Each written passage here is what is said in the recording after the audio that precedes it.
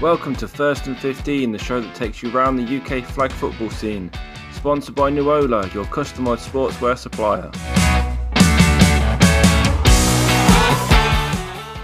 Hello everybody and welcome once again to First and 15's coverage of the Southwest Conference.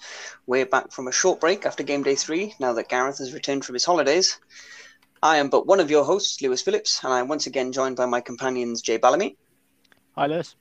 Hello, and the aforementioned Gareth Price. How are we? Very good, very rested from my holiday.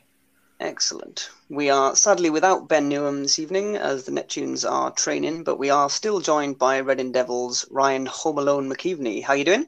I'm all good. Cheers for having me.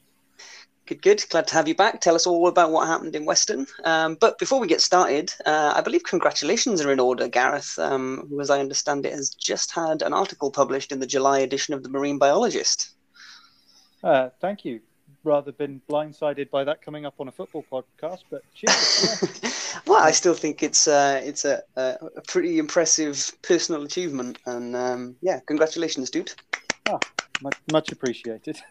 I'm sure you'll be sending us a copy for us to read in detail. Of course. Signed, please. I'm going to frame mine, I think. That's a collector's item right there. Do you want to tell us what it was about? Because it's got a really interesting title, I think, didn't it? So without going too much into detail about it, basically one of Saturn's moons, Enceladus, has a large ocean of water under about 9 miles of ice, and it has potentially all of the key elements to support life. So it was on the feasibility of marine life on one of Saturn's moons. I think that's really cool. Cheers. But for a football podcast, little nerdy moment. But yeah, well done. That's awesome. But let's get down to business. We'll start really briefly, because unfortunately Ben's not here to cover off their game day. As we know, the Isle of Wight Hellhounds were not able to take a team and subsequently forfeited, but they were replaced at the last minute by the Coventry Panthers, who were doing their affiliation game. So as I understand it, they were very sort of well represented. They took a good squad. Ben sings the praises of their quarterback, number 23 as well, I think, was apparently on fire on both sides of the ball. And they gave, by all accounts, gave Berkshire a run for their money, and was 26-26 at halftime. But I'm not sure what the final score was, but the Renegades eventually go on to win that game. Cheltenham Neptunes were apparently without 4 or 5 of their starters, but still managed to run away with a comfortable victory, which I think was 40-21 over the Berkshire Renegades. So Justin Thomas once again had a great day, only threw 1 interception, otherwise very accurate and lots of touchdowns for Justin. So I believe our absentee guest Ben also caught 4 of them. Yes, Ben also had a pretty good day at the office. 4 touchdowns, 4 or 5, 4 touchdowns for himself. Yeah, so well done, Ben. Our thoughts and prayers are with you, Ben. Well done. Wherever you may be in a field in Cheltenham. So, what did our predictions look like for this? Did we do? We had So Jay, you predicted a 62-25 victory for the Neptunes. I think we all got it right. So let's see who was the closest. 62-25 for Jay. Gareth, yours was 52-34. I said 49-12. Ryan said 45-40, and Ben himself said 32-21. Sounds like Ben was the closest. Does sound like Ben was the closest. That sounds like a fix to me. It's because he didn't tell us that they were without some of their biggest offensive weapons before we made the prediction. It's not our fault. We're still offering high quality he had the inside content. knowledge. But without further ado, let's move on to the game day at Western. We'll start with the Devils versus the Falcons. As I understand it, this was a pretty wet weekend. Yeah, our warm-ups were very much delayed. I think it's sort of sunshine showers, but the showers are downpours. So I think all of us took refuge before the games in the changing rooms. So what was that first game like then? Once you finally got underway, obviously the Devils ran away victorious 39-8. Yes, this was a big performance from the Reading defense. They got 5 interceptions and 3 sacks on the day. We didn't really give the extra quarterback much of a chance, I think, to come in and sort of set a rhythm. Obviously, he said he was coming back from America, so I think we made it tough for him to create much on offense. And then our offense has sort of picked up from the Isle of Wight game and kept going with that. I don't think Jay played quarterback that day. That was his first sort of session back after America. He wouldn't have been playing quarterback though. I think it was still Ethan. I think Jay was probably playing more on the defensive side. But yeah. I will give a special to mention to James Hegarty for that game. He got 3 interceptions, so we're very happy with that. Did he manage to return any of them for a pick 6 yet, or is he still? He's still waiting for that one. My prediction, unfortunately, didn't come in. That's good. I know good what that feels like. Played all right, Gareth. We'll come on to that later, Gareth. Leave it alone. So yeah, comfortable victory for the Devils then. This wasn't the game that Hegarty injured himself? No, this was next week at a charity tournament. So he stayed healthy throughout this one, but unfortunately injured himself next week. Oh dear. So after this game, you played the hosts, the Supers. Tell us how that game went. Yeah, this game was really close. Ultimately, it was won by a couple of stops for us on defence. So we took the ball to start, scored, and then we managed to get a stop and scored again. And I think we were just able to hold that sort of 1-score lead as a buffer the whole way through. There's sort of plenty of offensive talent on show for both teams, really. So the quality of football from both sides was really, really good. I know I got burnt on their number 10, I think. I can't remember his name, but on a wheel route. So he got me good there. But my special mention for this game will go to Vin Berry with 5 touchdowns in this game. A big performance against the Supers. So yeah. 41-27 looks like, I think it looks quite comprehensive, but seemingly doesn't tell the whole story of how close this game actually was then.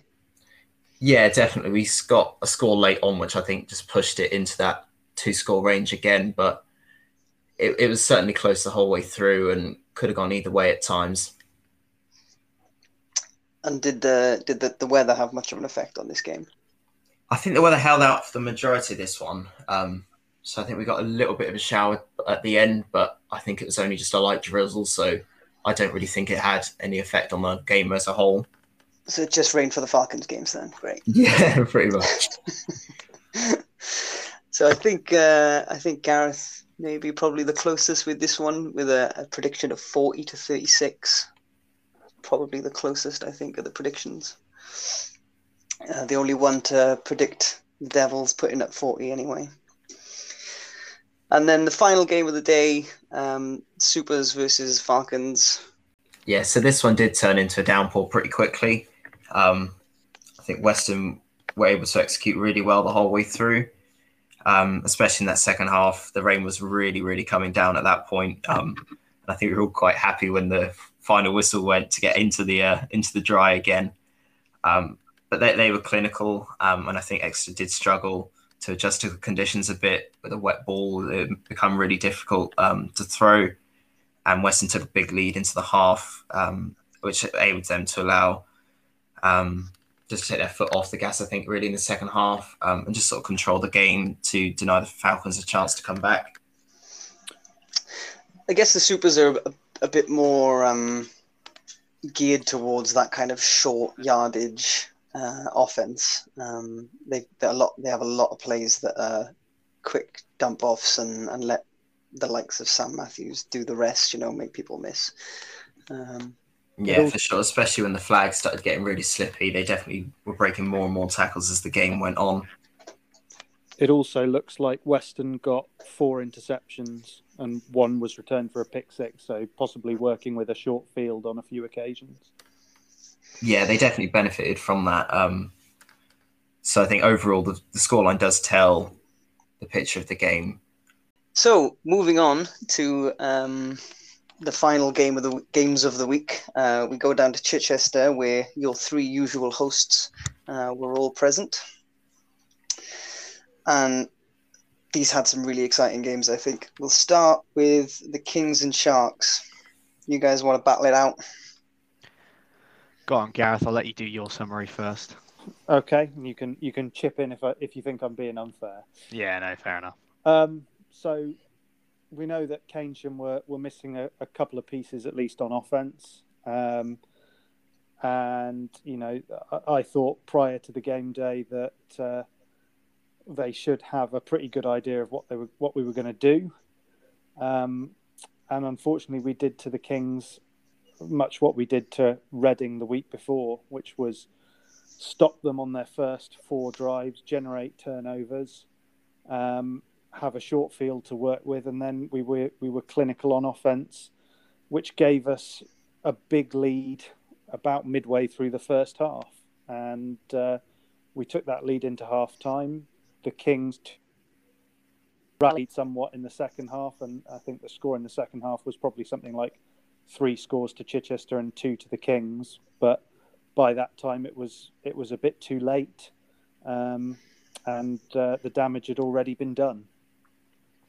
Yeah, I think that's a fair assessment, Gareth. I think we threw 3 interceptions on our first 3 drives, and I say we because I'm not being false here and self-centered probably in that they weren't errand balls, should we say, Gareth? Would you agree? Well, both of mine were off tips, and I think Shorty's was as well. So yeah, I think I threw about 5 picks off the day, yeah, I think I threw about 5 picks on the day for that game, but only one of them was something that wasn't tipped or missed or flung up into the air. So look, when you play a team like the Sharks, you have to be absolutely bang on perfect to have a chance. Yeah. And there's a lot of experience and grit that needs to go into that type of game. I think by the time that we were 3 or 4 scores down before we'd even started playing, the game had already gone and our heads probably went. We did a good job of coming back after settling ourselves down at half-time, but that result was only ever going to go one way after a calamitous start. So it's a learning experience. It's a demonstration of where you need to be to play at the higher levels in the UK, and you learn from it. But for sure, the Sharks, I don't probably think came out of second gear really. Didn't need to. And Gareth, we need to give a pleasant shout out for your first pick 6 ever. Which I'm pleased to have thrown to you, or thrown to someone else who then gave it to you. I did stop you on the first attempt, but then on the second one, someone blocked me off, so I couldn't get there. So yes, well done for that. I'm glad to be involved. Thanks, Jay. Much appreciated. Well done, Gareth. But yeah, I agree from a referee's perspective. I think it was. The stage was set from those first 2 or 3 offensive drives for the Kings. I think throwing 2 picks in 2 drives, like I say, having 2 balls picked off in the first 2 drives is a pretty frustrating way to start. And it takes a lot of goal to kind of claw back from that. So I think credit for Keynsham coming out in the second half and with their heads held high and still battling to the very end. And I say battling in almost a literal term, because by the time we got through to the second half, some tempers were fraying a little bit, but it was all fine in the end. So we'll move on to the second game of the day, Sharks against Falcons, which has a very similar looking scoreline, but I think this was I'd say probably the opposite to in terms of halves. for this game. I think it was quite close in the first half, and then the Sharks kind of ran away with it in the second half. Yeah, I think it's a fair assessment. From the Sharks' perspective, we didn't feel we got going as quickly as we should have, and we certainly made a couple of mistakes on offense, a couple of turnovers that perhaps shouldn't have been thrown. But all credit to Exeter. It was, the defence that you'd put up against us was difficult to navigate, and offensively, you how can I put this politely? Managed the clock. For all the stuff, all the nice things Lewis has said about the Sharks' offense this year, that the plan to keep them off the field was certainly a good one, and it certainly frustrated us for that first half. That was very much part of our game plan. We came into this game very loose. We'd kind of already assumed a loss, I guess. It's like, this is Chichester. We're a couple of people down. We had 2 guys with us that had about 7 training sessions between them, and this was their first ever games. So it was all pretty new stuff. Jake and Ed were both clinging on to injuries, clinging onto the field by the skin of their teeth. So we knew we were going to be up against it. And like, as we've said before, you've got to be perfect against the Sharks. So we knew it was going to be difficult to be perfect. So it was very much just, look, let's just relax, play our game plan, try and stay on schedule, have some fun, just make sure we're enjoying ourselves. And yeah, it probably won't come out victorious. But then by the end of the first half, I think it was 16-13 to the Sharks. So we were very surprised, pleasantly surprised to very much still be in with the shout in this game. And I think on the first drive of the game, I think I ended up throwing a pick to yourself, Gareth. You did. Very well done, but no bold prediction for you, because I wouldn't let you take it back to the house. I wasn't going to let you do that. And I think on the ensuing, I got my own back on the ensuing drive. And I'll be honest, like, the way I called that play, I knew exactly where I was going, and I was never going to go to anyone else but Ed. As I've said many times before, I will back Ed against most people in this division, certainly. And I really didn't want to have that interception hanging over me for the rest of the game, that niggling voice in the back of my head going, oh, he's picked you off once already. And I was just like, I'm going to go for it. And it was probably one of the best balls I've ever thrown.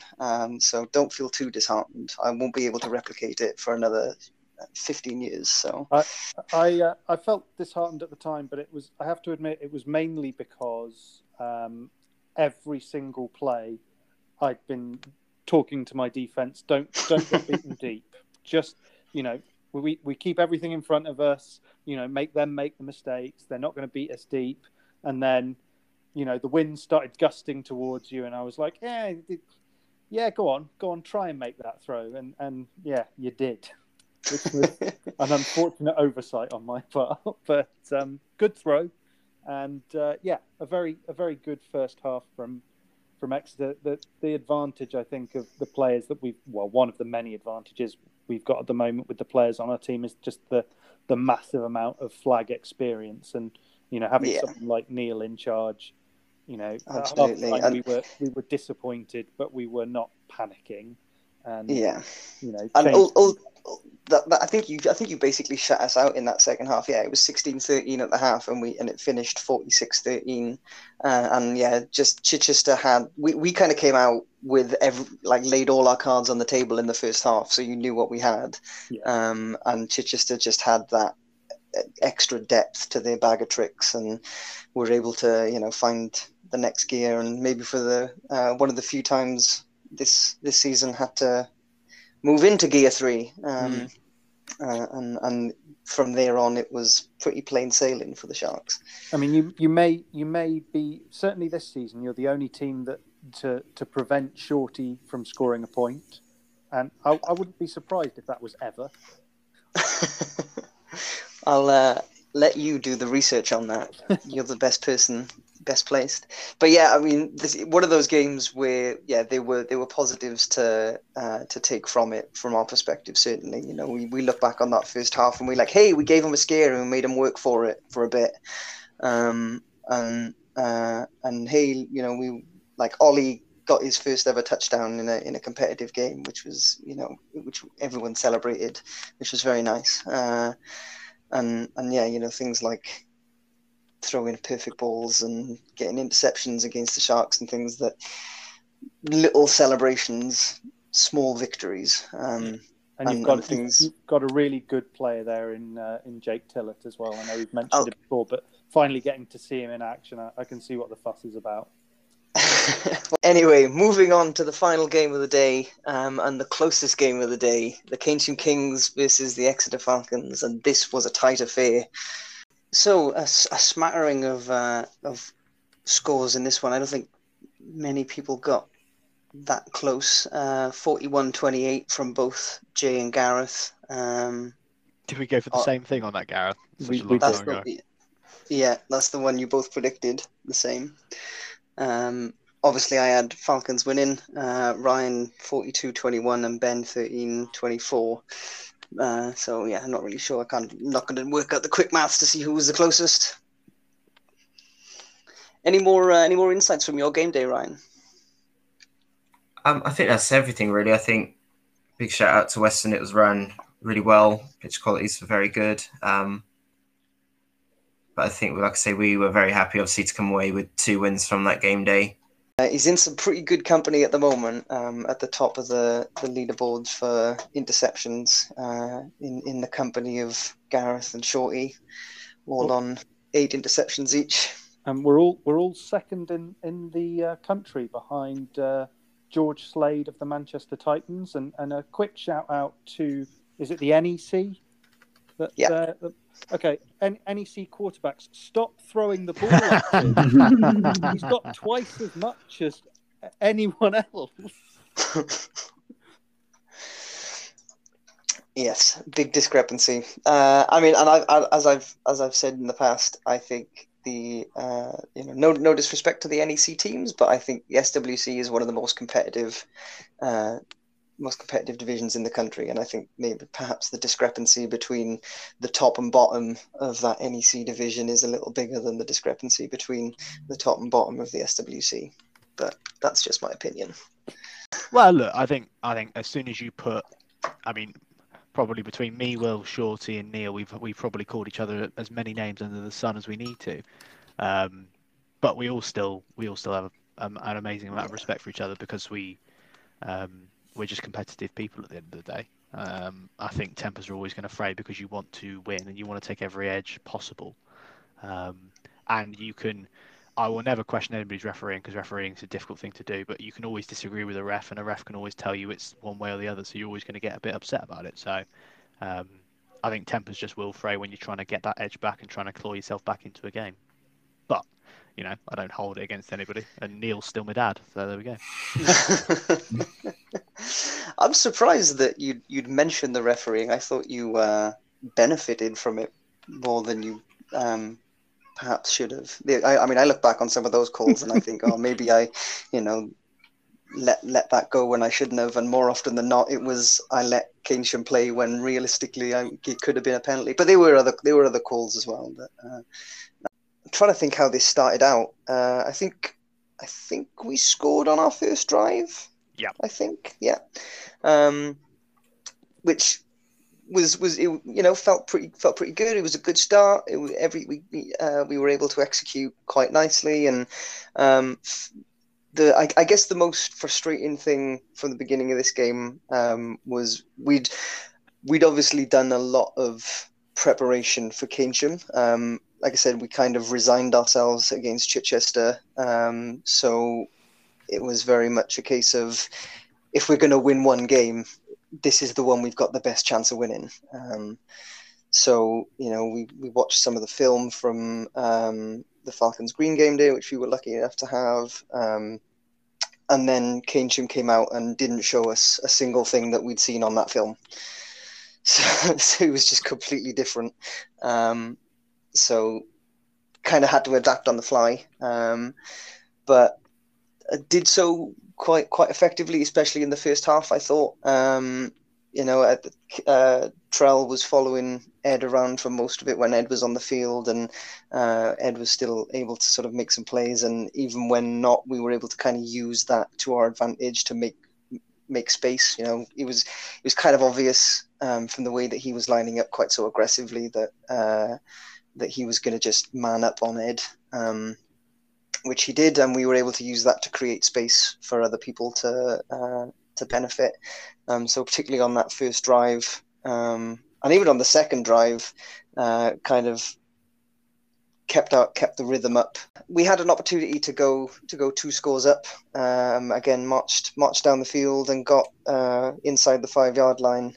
And I knew as soon as I broke from the huddle, I looked at Chicago John Ebenezer, and I was just like, oh, he knows exactly what play is coming. He knows what I like to call in the red zone. He knows it's coming. He knows who it's going to. And he made a very smart play and basically just stood exactly where I wanted to throw on 4th down. And I came away going, that was stupid, Lewis. What did you call that play for? Looking back now, should have taken a timeout, called a different play, whatever. But that was an opportunity for us to go 2 up, squandered. And it was not the only time. There were some missed opportunities. And then I think Keynsham started to sort of claw back into the game. I think, did we go into the half tied? Yes, we did. Yeah. And it was tied pretty much up until the last 2 or 3 minutes, I think, wasn't it? And it was pretty deadlocked for a lot of it. And then there was... one good play. I think the play that really sticks out in my mind from that drive, I think the play that sort of saved that final scoring drive was, I think, Cragg got open. It was a nice kind of, I don't know whether it was a designed kind of like flood concept, but our corner on that side was kind of split high-low, and Cragg kind of snuck into that sort of between the corner and safety to get the first down. I think that was on 4th down as well, and moved the sticks and put you guys in good position then for basically 4 downs and only about a quarter of the field to have to get to. Yeah, I mean, I always think playing Exeter is an interesting game because you run a very, very, not different defense, but the style of defense is so much more different to what we see in the rest of the SWC, in that you don't tend to send someone every single play, so it's more of a 5-on-4 contest. And between Jake and Ed, normally between the 2 safeties on the day, you've got quite a talented set of players over the top. So it's really difficult to find gaps. And as you alluded to, we were sort of missing a crop of players who would probably normally play a significant amount of reps for us. I think we were missing 2 of our main contributors from the last Exeter game day on offense. And we're missing what I think are probably our best 2 safeties on paper, and one of our starting linebackers from the day. So, and that was a combination of availability, injury, and sort of COVID stuff and whatnot. So it was really a good experience to see how the coaching had worked over time on players that probably at the start of the year weren't first names on the team sheet, but actually over the course of the year have gotten a lot better. To see how our coaching has progressed over time.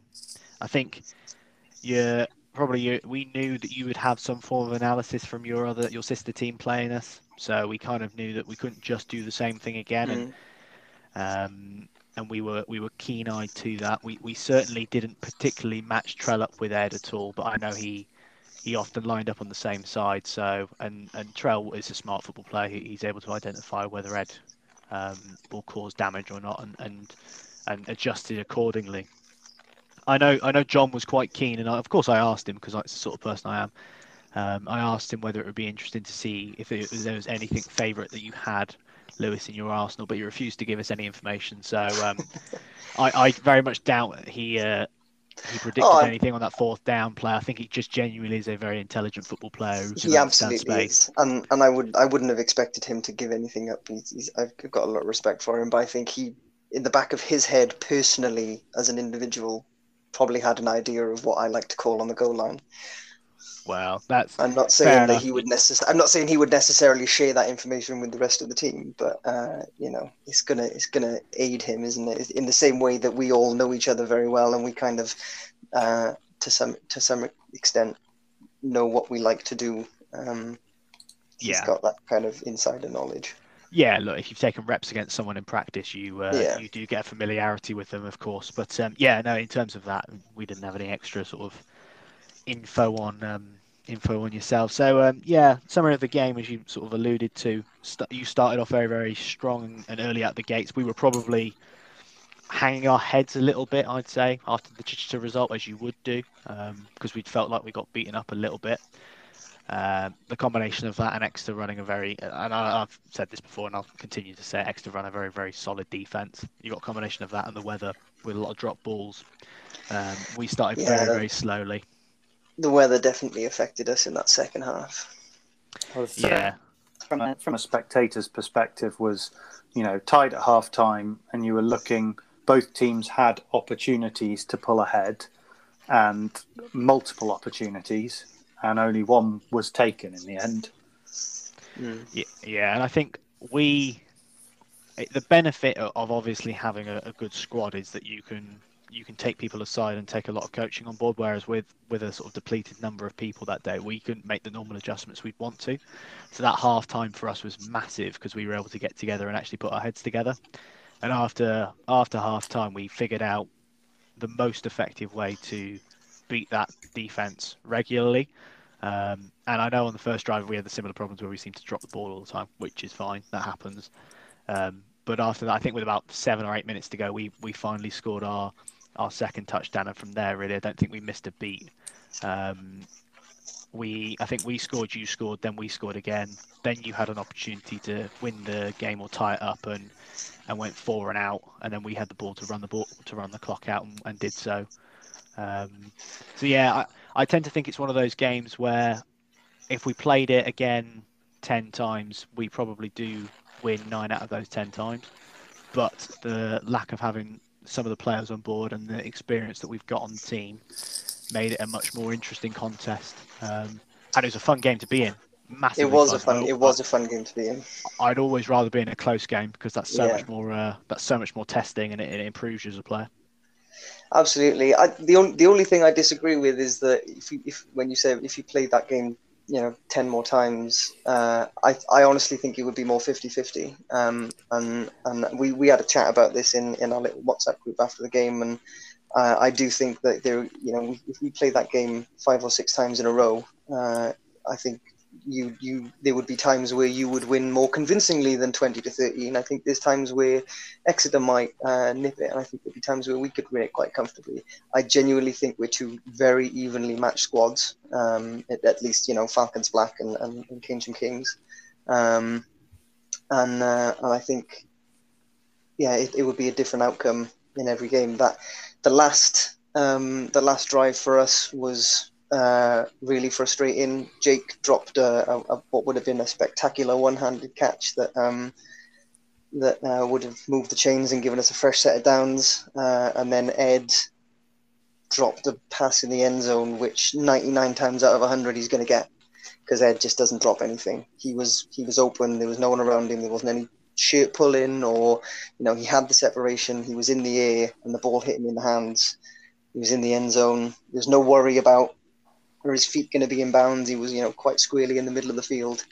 And then for whatever reason, the ball just went through his hands. And like I said, 99 times out of 100, Ed's going to catch that. But as Gareth alluded to, both teams had several opportunities to score. And say only one of them was sort of taken, and just a couple of execution errors on either side, and I think that easily could have gone the other way. And like I say, 5 more games, you're going to have very different outcomes every time. Yeah, I don't think there's any shirt pulling on our side, if that's what you're. No. What I'm saying is, like, if there's the that last throw to Ed wasn't a contested catch. There was. Okay. Sometimes people might get distracted by an arm coming through or around or over the top or whatever. There was nothing to distract him. There was no contact or anything.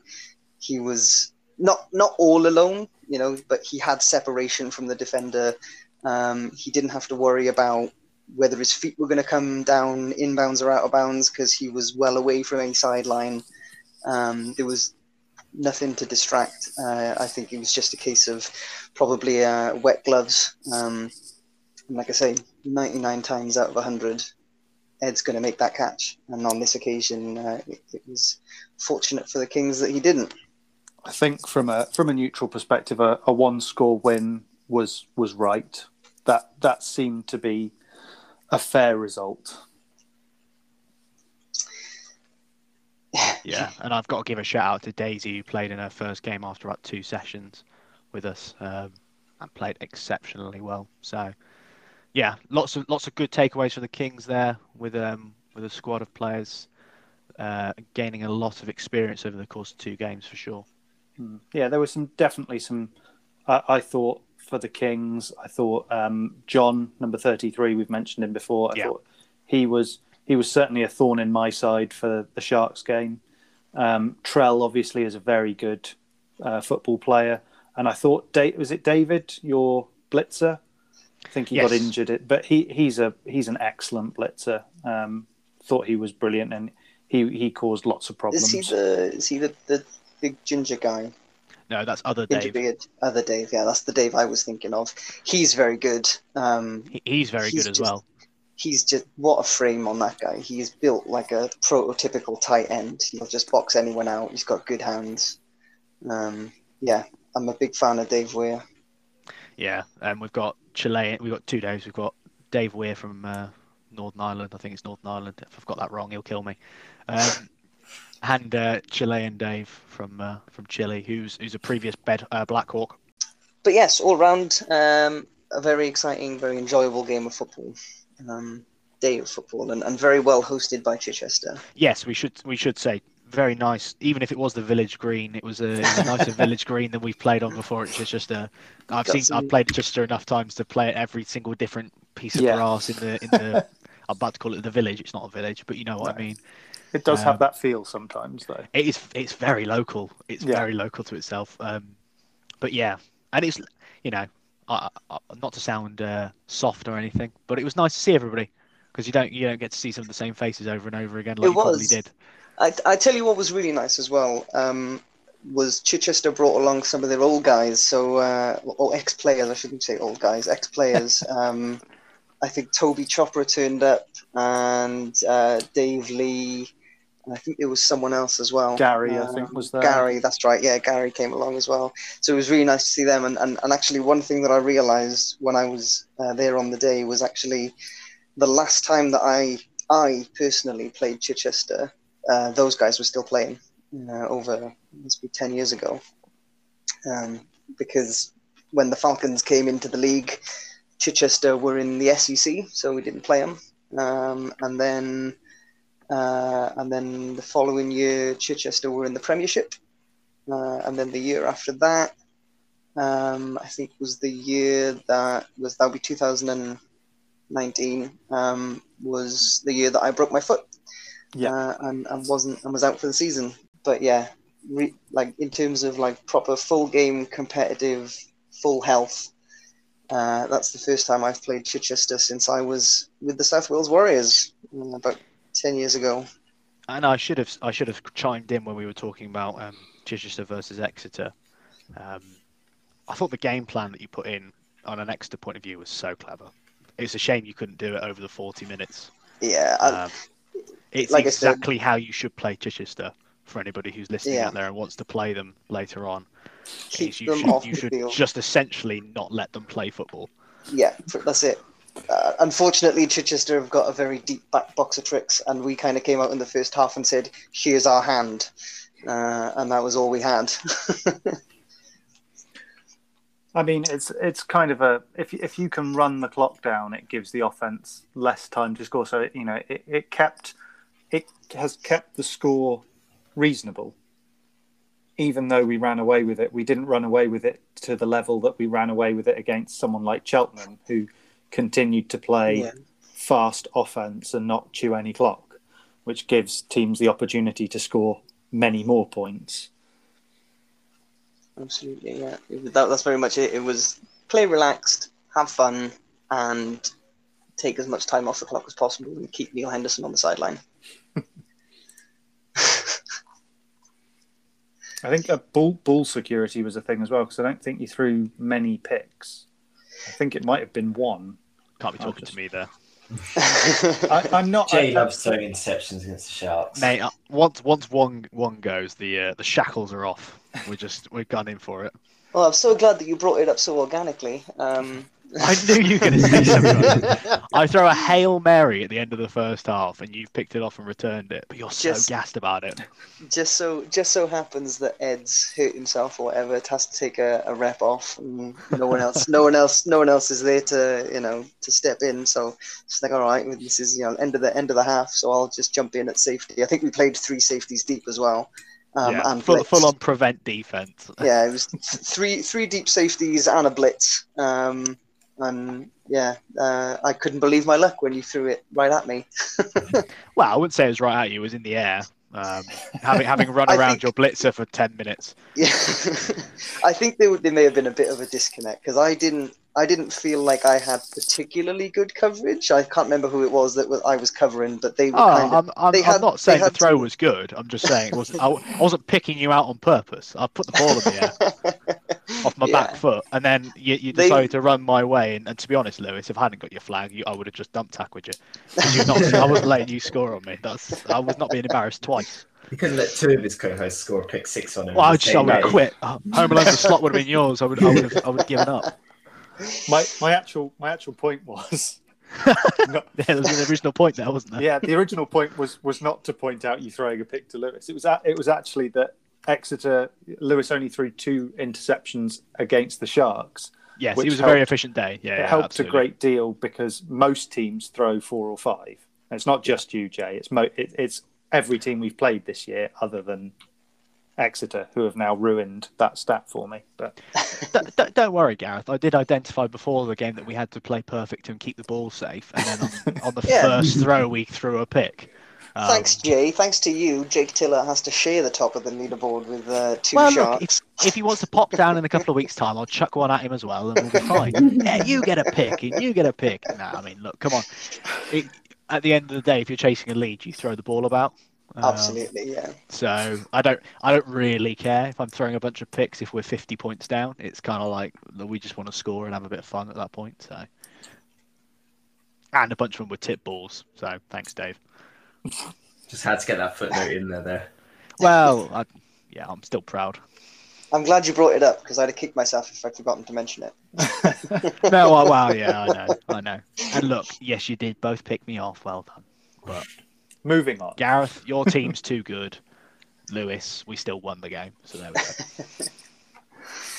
I think this could be this. I mean, just from that game alone, I think Keynsham is now going to be one of those games that I'll be looking forward to next time. We got our first good taster of it, and yeah, we kind of, a little bit disappointed from that game. So yeah, we thought it could have gone either way, and either team probably would have been deserving winners.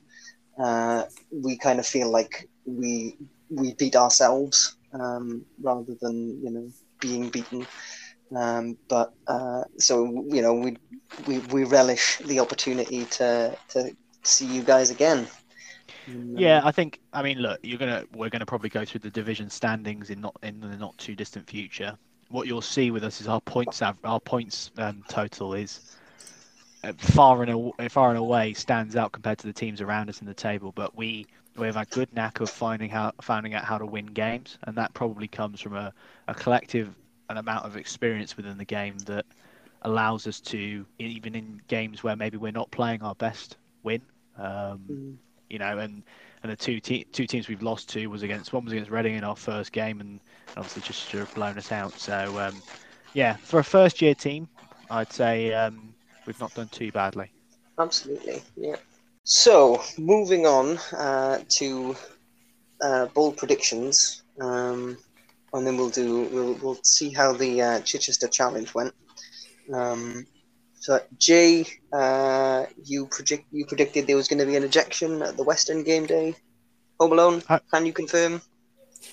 He's not correct today, unfortunately. He's very well behaved. Ever. Bunch of wetties.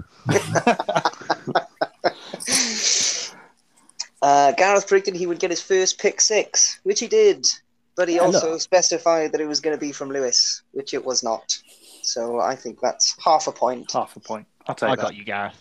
I made sure it happened. You I'm took all, not you took all spoiled the like the pressure rest off of Lewis. Chichester. You know what? I like you, Jay. When I threw that pick to Gareth on, I think it was the first drive, I was like, in my head, as he was running towards me and I was running towards him, I was thinking, if I don't get this flag, I'm going to dump tackle him because there's no way in hell I'm letting him have that on the podcast. The most annoying thing about the pick six is I'm in the position to make the tackle and Trell is on the right side of me and goes to make the tackle as well. Gareth runs around Trell, so I can't reach and make it, and Trell misses it, and I'm going, I could have made that.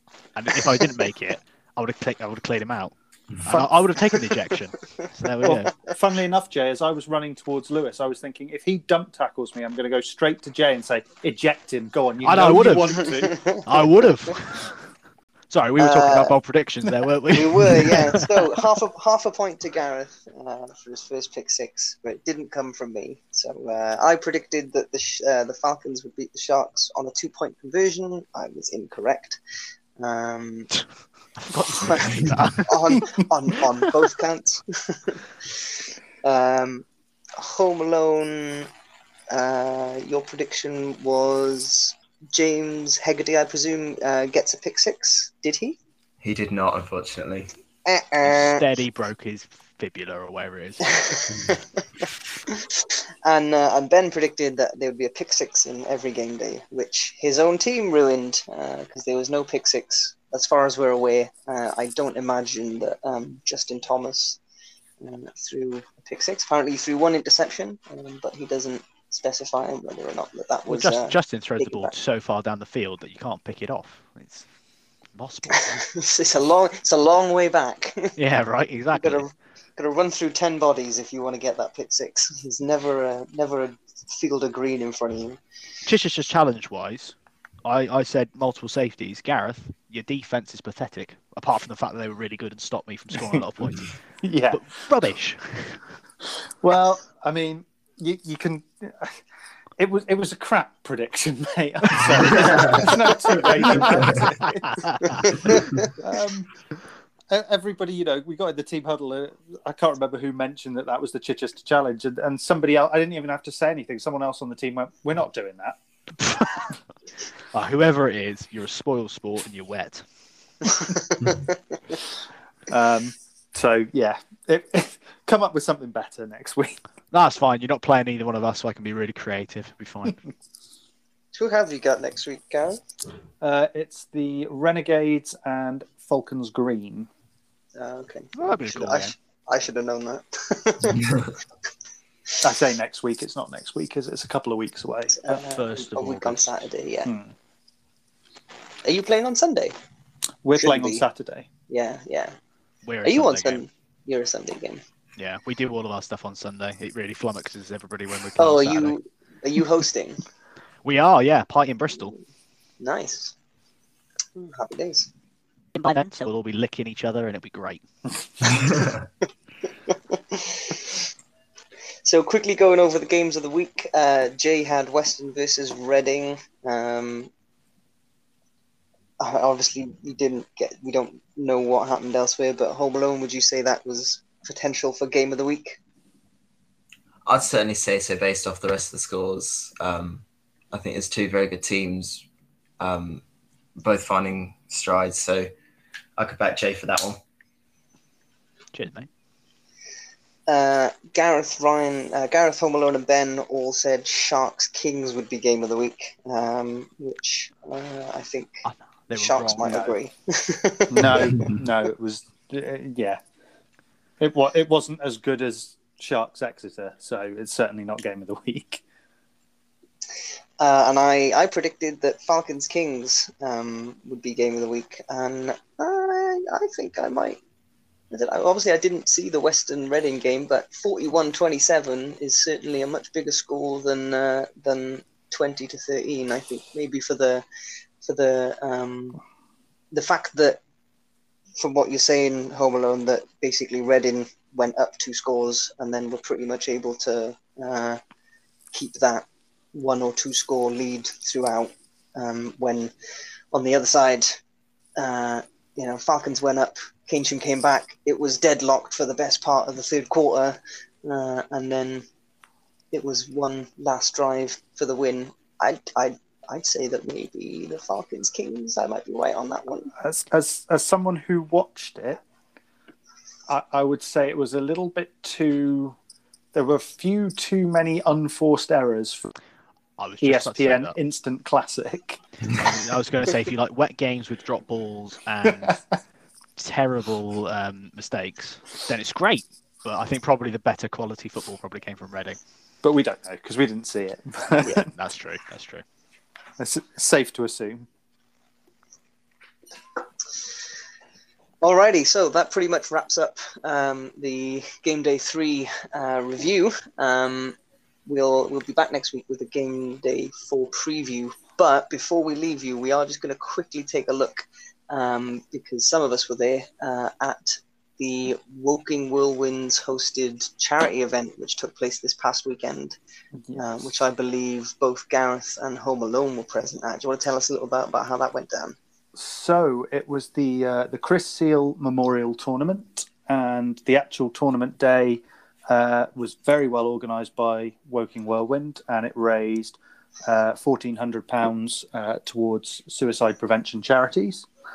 If you do want to donate, there is a link on the Chichester Sharks Instagram, if you're listening. Very worthy cause. 2 SWC teams in attendance, Chichester and Reading. 3 if you count Woking. Are they in the SWC? No, they're not. So, well, they were going to be until they dropped out. But anyway, Sod's Law, Chichester and Reading were drawn in the same group to play each other in match 1. And all credit to Reading, they've completely worked us out. It was not enjoyable in the slightest, but we managed to squeak past them on a last-second 2-point conversion to win 14-13. So yeah, down by a point with time expiring. Squeaky bum time. And then I think it's fair to say, Home Alone, that both teams made short work of everyone else in the group, which was a couple of kitted teams that had put 5 people on the pitch. One very cleverly called the Bath Bombs. I like that a lot. Then Reading played the Fruit Bats in one semi-final and dispatched them quite handily. We played Woking, who were, as a team that hasn't really played, certainly no competitive league matches yet, they were a pretty useful outfit. And then Reading and Chichester met in the final. And it wasn't quite the defensive struggle that the group game was. Pretty much, I think every drive was scored on, unless there was one pick by Reading. I think it was Ben. And Reading didn't score because they got cut short by half time. 12-minute running clock. And then Chichester went up 26-21. Reading had the ball with a couple of minutes left, drove the ball down to our 5-yard line and got caught out by the running clock expiring on them, which, to be frank, left quite a sour taste in, I think, everybody's mouth, because it's not really a way you want to win the game. Have I been unfair with anything there, Home Alone? No, certainly not. I think had that final gone on for 10 seconds longer, I think we easily would have got that playoff, and I think the belief was that we were going to win that on that play. I think that's fair, given that no one had really stopped anyone in that game. It didn't seem like it was going to start then. No, I think fatigue definitely set in that final, but I couldn't be proud of the guys. We came in, obviously getting beat quite handily in the Baffa game, and we did want to go out there and prove a point, and I think we did. And while we've not won either of those games, I think we've certainly done ourselves proud, and it's definitely encouraging for us moving forward. And we will beat the Chichester Sharks one day. One day, yeah. Reading team will beat the Chichester Sharks. It's now a race between me and Reading. That's the inside thing. You couldn't have come closer twice. Yeah. Well, we did. I think you're fine, Gareth, that we did tie with the Chichester Sharks in 2015 in a pre-season friendly. I was unaware of that. we have tied with you. That's the closest we've come. See, the way it's gone for Reading recently, I would suggest that Reading probably won that game, but somebody miscounted and gave it as a tie. That's the sort of luck they have. Yeah. We never seem to get the rub of the green, but you guys are fantastic on the day as well. And I think we all love playing against you guys because it is very much a test of where we're at, and obviously against a great opponent. I did not enjoy it in the slightest. I went there looking to play some enjoyable, easygoing tournament football, raise a bit of money for charity. I did not need the stress of not one but 2 games against Reading. But yeah, I think they were both good. Once that first game finished, the motivation for us was getting back to the final and having another crack at you guys. Well, I think it's good. It's good from a Southwest Conference perspective as well, having the 2 Southwest teams. Arguably, if you want to include Woking as well, 3 Southwest teams in the semi-finals. But I mean, there were Bucks Wolves were there, Victoria Park Panthers were there, and we both beat the Panthers pretty handily. Bucks Wolves were in the other group, but they didn't make it out. It was the Fruit Bats and Woking who made it out of the other group. Yeah, it just goes to show that the strength of the SWC. I appreciate we don't have Western are strictly a Premiership side based on the 2019 results, but if you think about it, we haven't had a team that's played in the Premiership in the 2019 season, and therefore we get probably looked down on slightly this year, but actually it's one of the most competitive divisions in the country, and by far it produces some of the best teams that go on to compete at the sort of national playoffs every year, and in a lot of cases come home with silverware. Going back to 2019, you had the plate final winner and the Div 1 championship winner being from the SWC. So yeah, it's a standard that we like to keep here, and well done for the weekend, boys. Cheers. There we go. I think that's a pretty positive note to finish on. Agreed. Yeah. Certainly. So yeah, join us next time where we will be taking a look at week 4, the last week of the SWC Baffa National League. Cheltenham Neptunes, Reading Devils, and Falcons Black, hosted by the Neptunes. Falcons Green host the Berkshire Renegades and Chichester Sharks, and Keynsham Kings on the Sunday then host the Supers and the Hellhounds. An interesting slate of games coming up next week. And I look forward to chatting with all you gentlemen again next week, previewing those games. Look forward to it. Sounds good. Cannot wait. All right. Thanks for joining me, guys. I'll speak to you soon. Thank you, everyone, for listening. Goodbye. That wraps up this episode. Find us on Facebook at First and 15 Podcast. Give us a like to keep up with all our shows. Also, check out our sponsor, Nuola, for all your customised sportswear supplies.